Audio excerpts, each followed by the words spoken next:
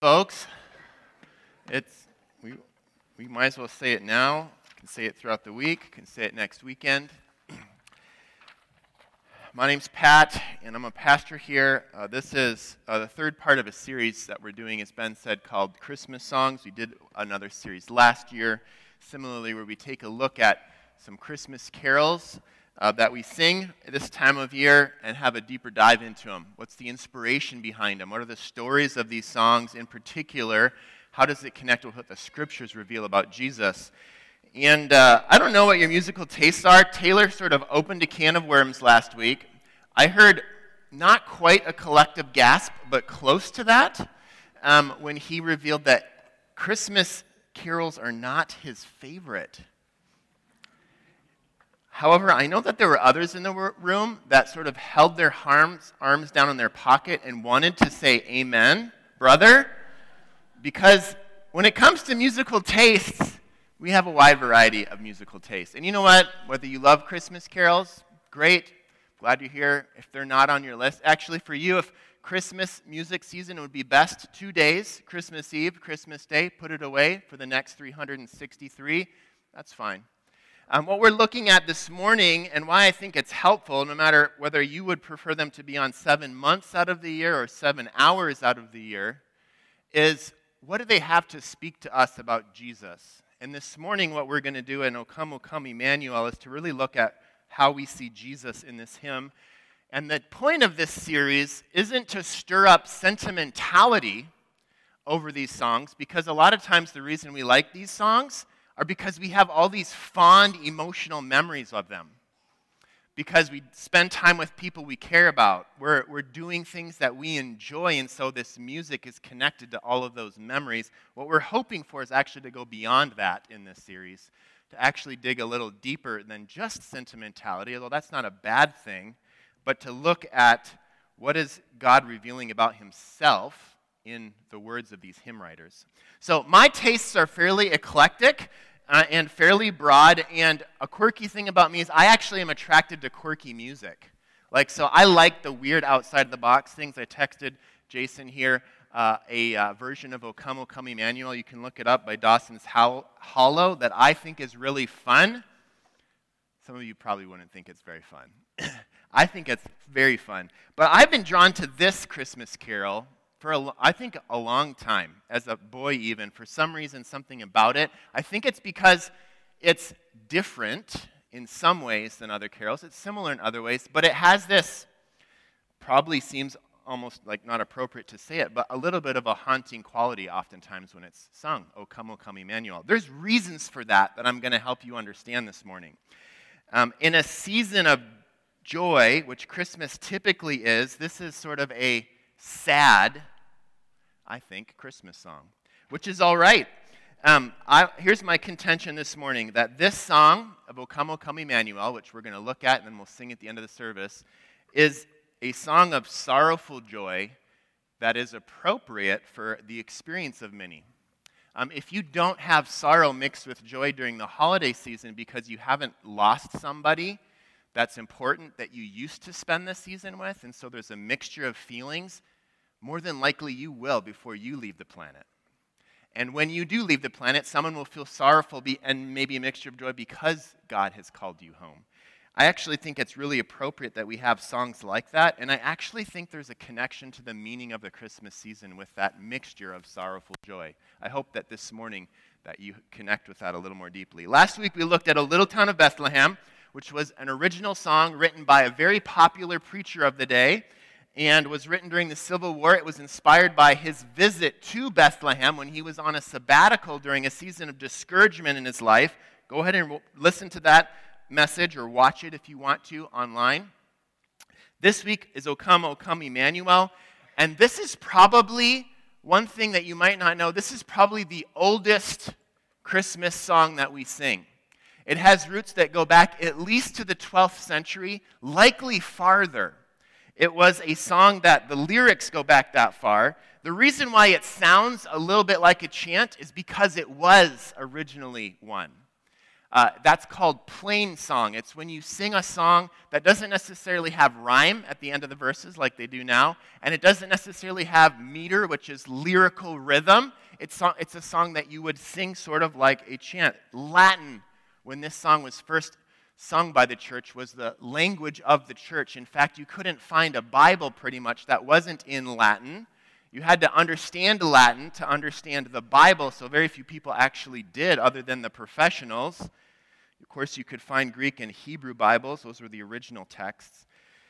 But in the 1800s, an Englishman named John Neal translated this Latin text that he found that has its roots back to the 12th century. And to make it easier for us to sing in English, he added what is familiar to us, which is meter, lyrical rhythm, and he added poetic rhyme to it.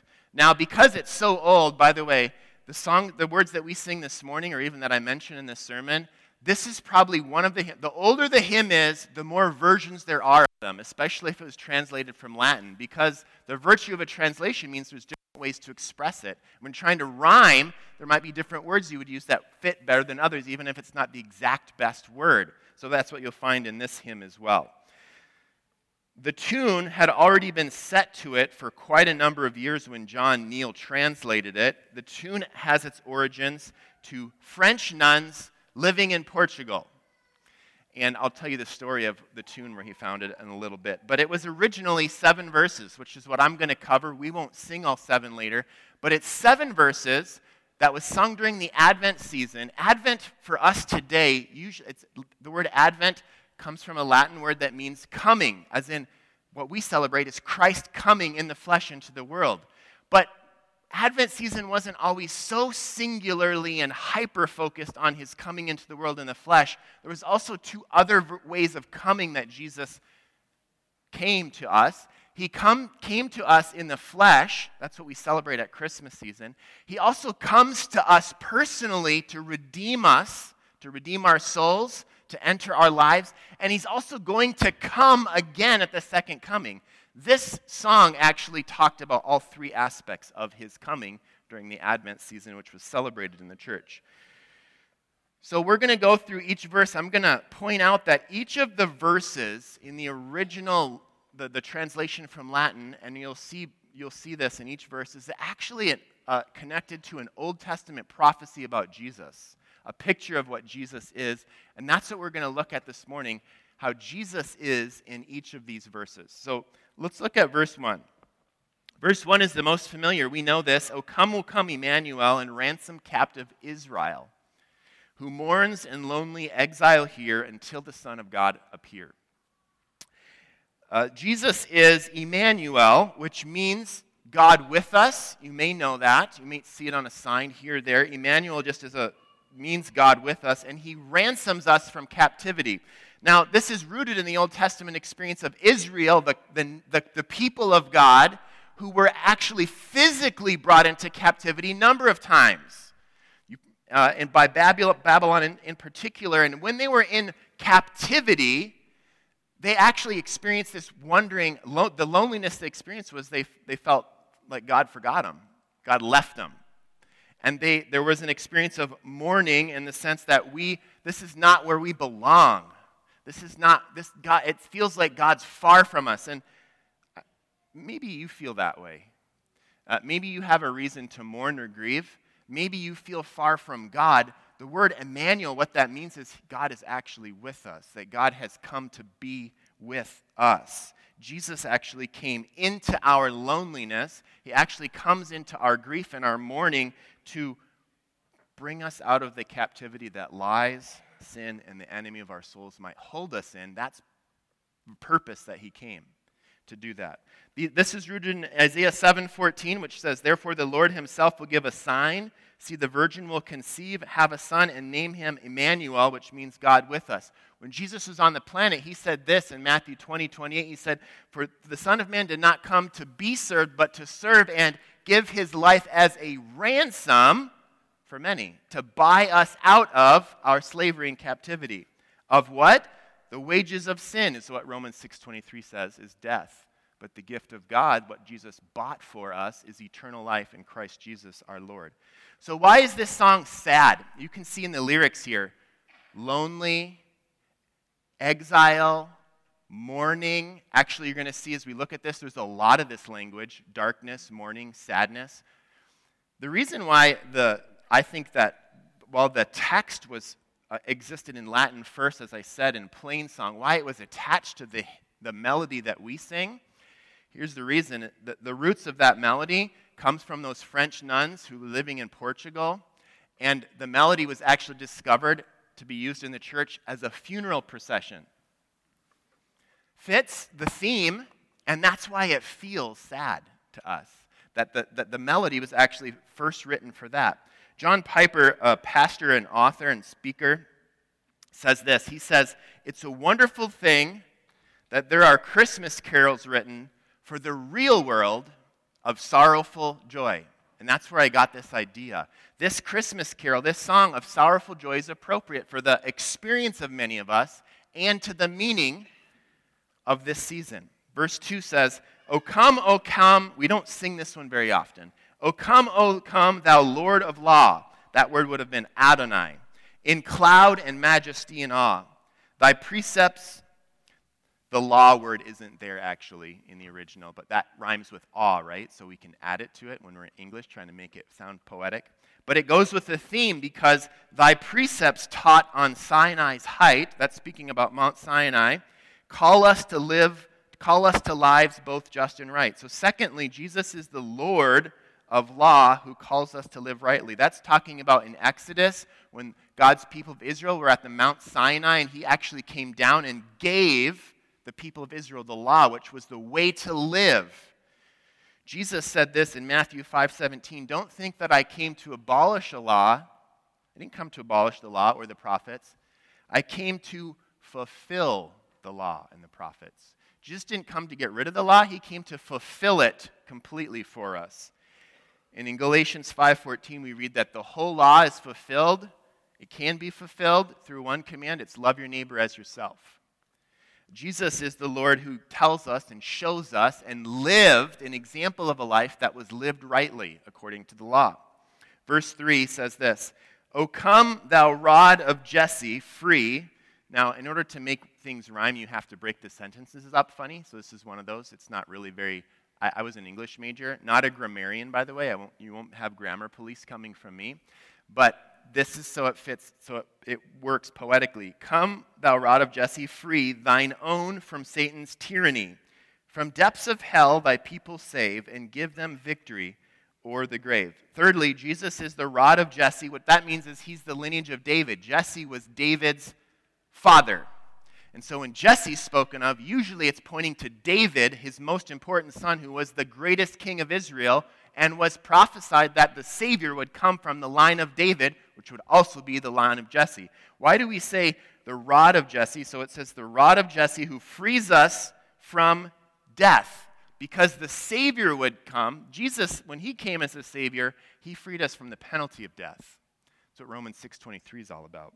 So here's where the inspiration from this verse comes. It's Isaiah 11:1, which says, Then a shoot will grow from the stump of Jesse, and a branch from his roots will bear fruit. And that's in a prophecy about the Savior, about the Messiah.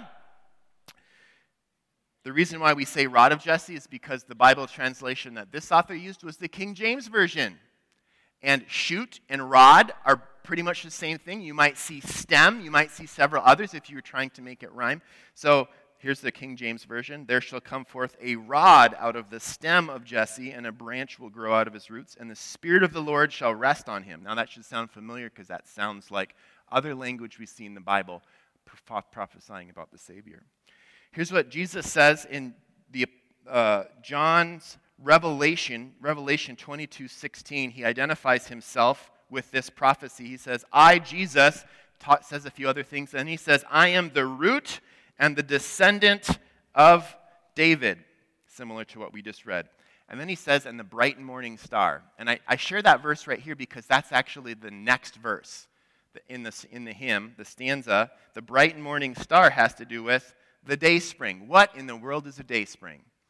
O come, thou dayspring, come and cheer our spirits by thine advent here. Disperse the gloomy clouds of night, and death's dark shadow put to flight. So you can see this sad darkness, death theme that goes throughout. There's a reason why this song feels sad.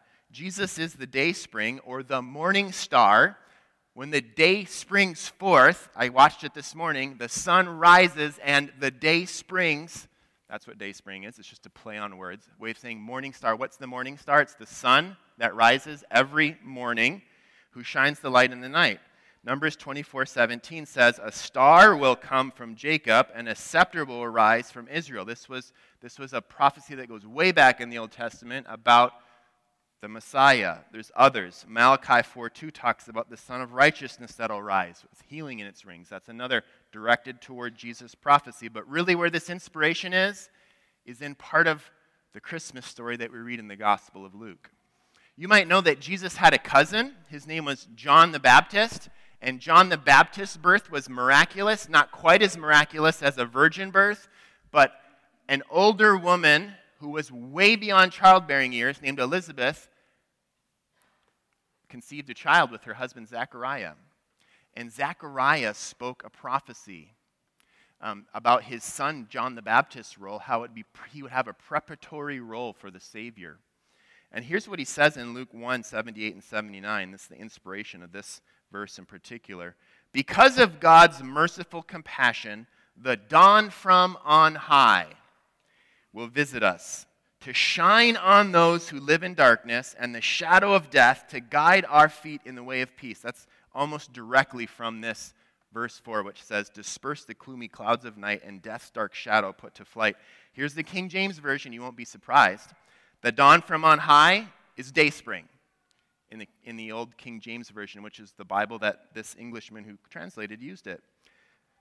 Through the tender mercy of our God, whereby the day spring from on high hath visited us. That's Jesus. Jesus is the morning star who shines the light into the night. And you can follow that theme throughout the New Testament to show how Jesus was the light in the darkness. And actually, even thinking about this verse this morning, as I sat at my kitchen table and it was still dark out, and I watched the day spring forth, next time you watch the sunrise, just think of this, that Jesus came to shine the light in the darkness. Just like the sun rises every day, it changes the night into the day. Jesus came to turn spiritually the night, the darkness, into the day. Here's verse 5. O come, thou key of David, come, and open wide our heavenly home. Again, this is a verse that we may not understand. What is the key of David? Let me help you. Make safe the way that leads to thee, and close the path to misery. Jesus is the key of David who opens the door to heaven. This prophecy is actually connected to a portion of Scripture you might have heard, I've heard many times, didn't quite understand in the New Testament. Isaiah 22:22 is where it's found.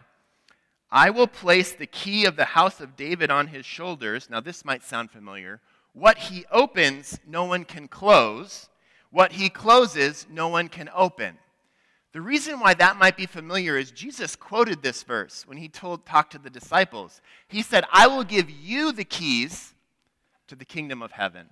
And then he quoted this, whatever you close, no one can open, and whatever you open, no one can close. What he was talking about was that he had the power to open up the kingdom of heaven to anyone who he wants to. And who he wants to open it up to is those who put their trust in him. Revelation, you won't be surprised, I've quoted from there a couple times, which is really the picture of the consummation of everything that will happen at the end of the age. Jesus is quoted this way. This is what the Holy One, speaking of Jesus, the true one, the one who has the key of David, who opens and no one will close, and who closes and no one opens. That's 3 times. Isaiah, speaking about Jesus. Matthew, Jesus himself speaking, and then Revelation at the second coming when Jesus would come again. He came to open the door to heaven so we'd have a way to live with him for eternity. And it had to come through the house of David. The Messiah had to be the source, had to come through the house of David, the lineage of David. Here's verse 6. O come thou wisdom from on high, and order all things far and nigh. We don't sing this one all that often either. To us the path of knowledge show, and cause us in thy ways to go. Here's 6. Jesus is wisdom from on high who shows us the way to go. Wisdom is practical. This is how it's supposed to work in life.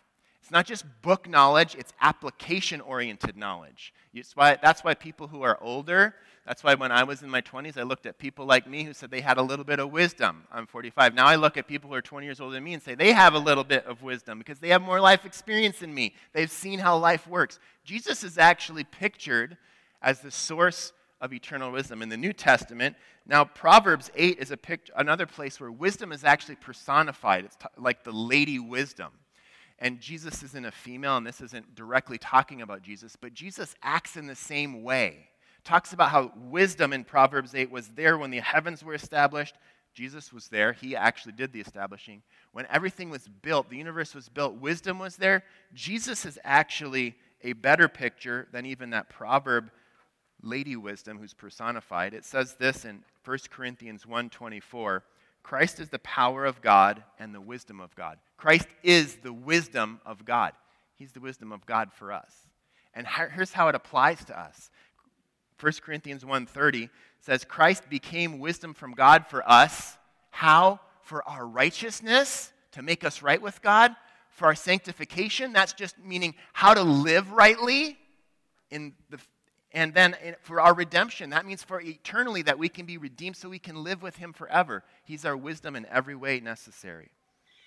Here's verse 7. We'll sing this one. I requested that we would end with it. O come, desire of nations bind, all peoples in one heart and mind. Bid envy, strife, and quarrel cease, and fill the world with heaven's peace. You know what the angel said, right? We didn't have it quoted by kids. Usually we do. Luke 2:14.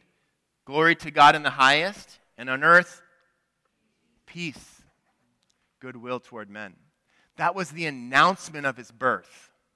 That was really why he came. Peace. You can follow, if you want to have a phenomenal life-changing study, look up peace and do a word study in the Old Testament. In Hebrew, it's the word shalom. It doesn't mean just no more fighting. It's a bigger, richer. Actually, what your experience will be in heaven would be described as shalom, more like where all things are right, the way it's supposed to be. Jesus came to bring peace to the world. Guys, don't we need peace in this world? I mean, whether it's like actual physical fighting, which is happening right now in multiple places across the world, that's one kind of peace that we need, or the kind of peace that you wish was there when you go and try to interact on social media and there's not peace there, right? A lot of times there's not. Or when you watch the news and you see how people talk to each other, that's not peace. Or just maybe how when you come to my house, if you could be a fly in the wall and saw how I talk to my kids, I wish there was more peace than there is, because it's not the way I would want it to be all the time. Desire of nations who brings unity. Jesus is the desire of nations who brings unity and peace to the world. In Zechariah 9, we get a prophecy that has been spoken of before. We've mentioned it. It's the prophecy that the Messiah, you'll know, it's sort of like this. If you saw a presidential limousine driving down the street in Washington, D.C., with a whole concave of police, all that, you'd know who's in the car. Or you'd have an idea. Maybe it's the president or vice president or someone like that. Because you and I, we don't get that. You know, when I want to go, grab a coffee, I don't get a line of policemen in front of me and a limousine that has, I don't get that. Well, Zechariah 9 said, here's how you're going to know when the president of the world is going to come. He's actually going to come into Jerusalem on a donkey. That's not what I would ride on. I'd probably pick something a little cooler.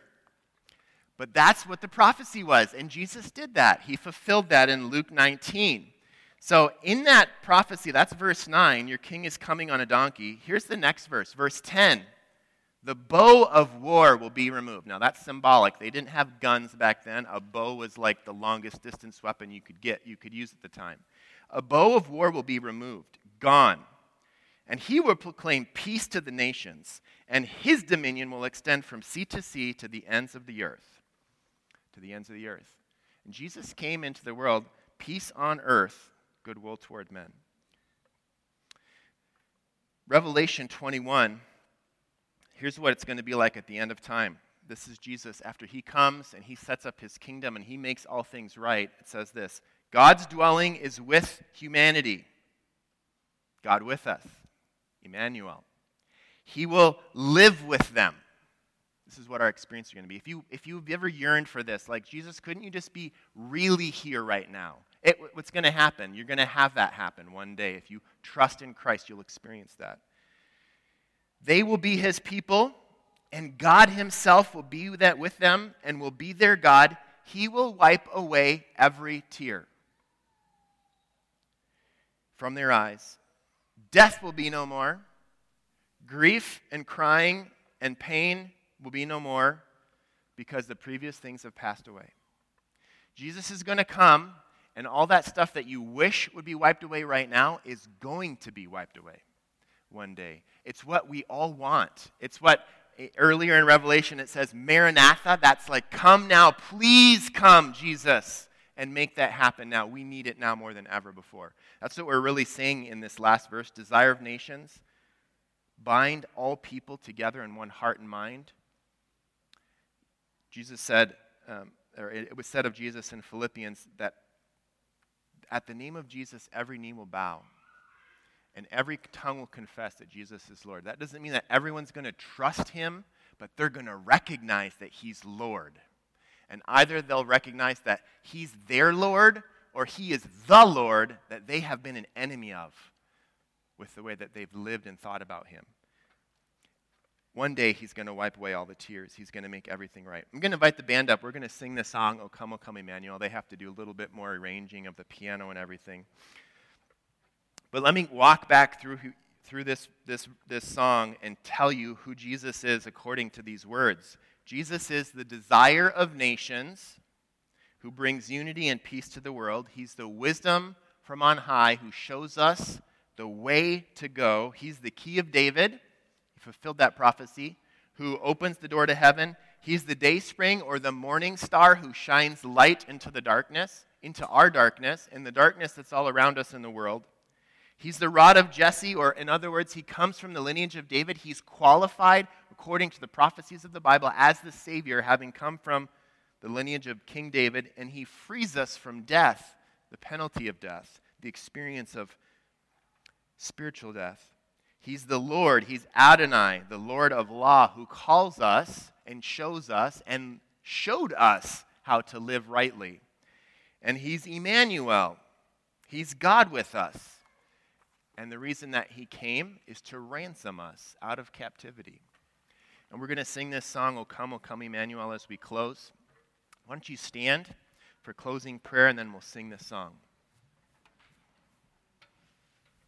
Jesus, thank you for coming into the world the first time. We celebrate that here at Advent. Jesus, thank you that you came into the world as a baby in the flesh, God in the flesh, so that we wouldn't just think of you as a baby when we see a nativity scene or sing some songs, but that we would actually consider that you want to come to be with each person personally. You want to be the Savior of each person. You came in the flesh so that you could come into the lives of people who need you. I need you. Thanks for coming into my life. If there's anyone here who hasn't invited you to come into their life, pray that they would do that today, because you're going to come again, and you're going to set everything right. You came in the flesh once. You've come into my life, into many of our lives. You offer to come into everyone's, and you're going to come again back to this world and make everything right. Thanks for promising to do all of those things.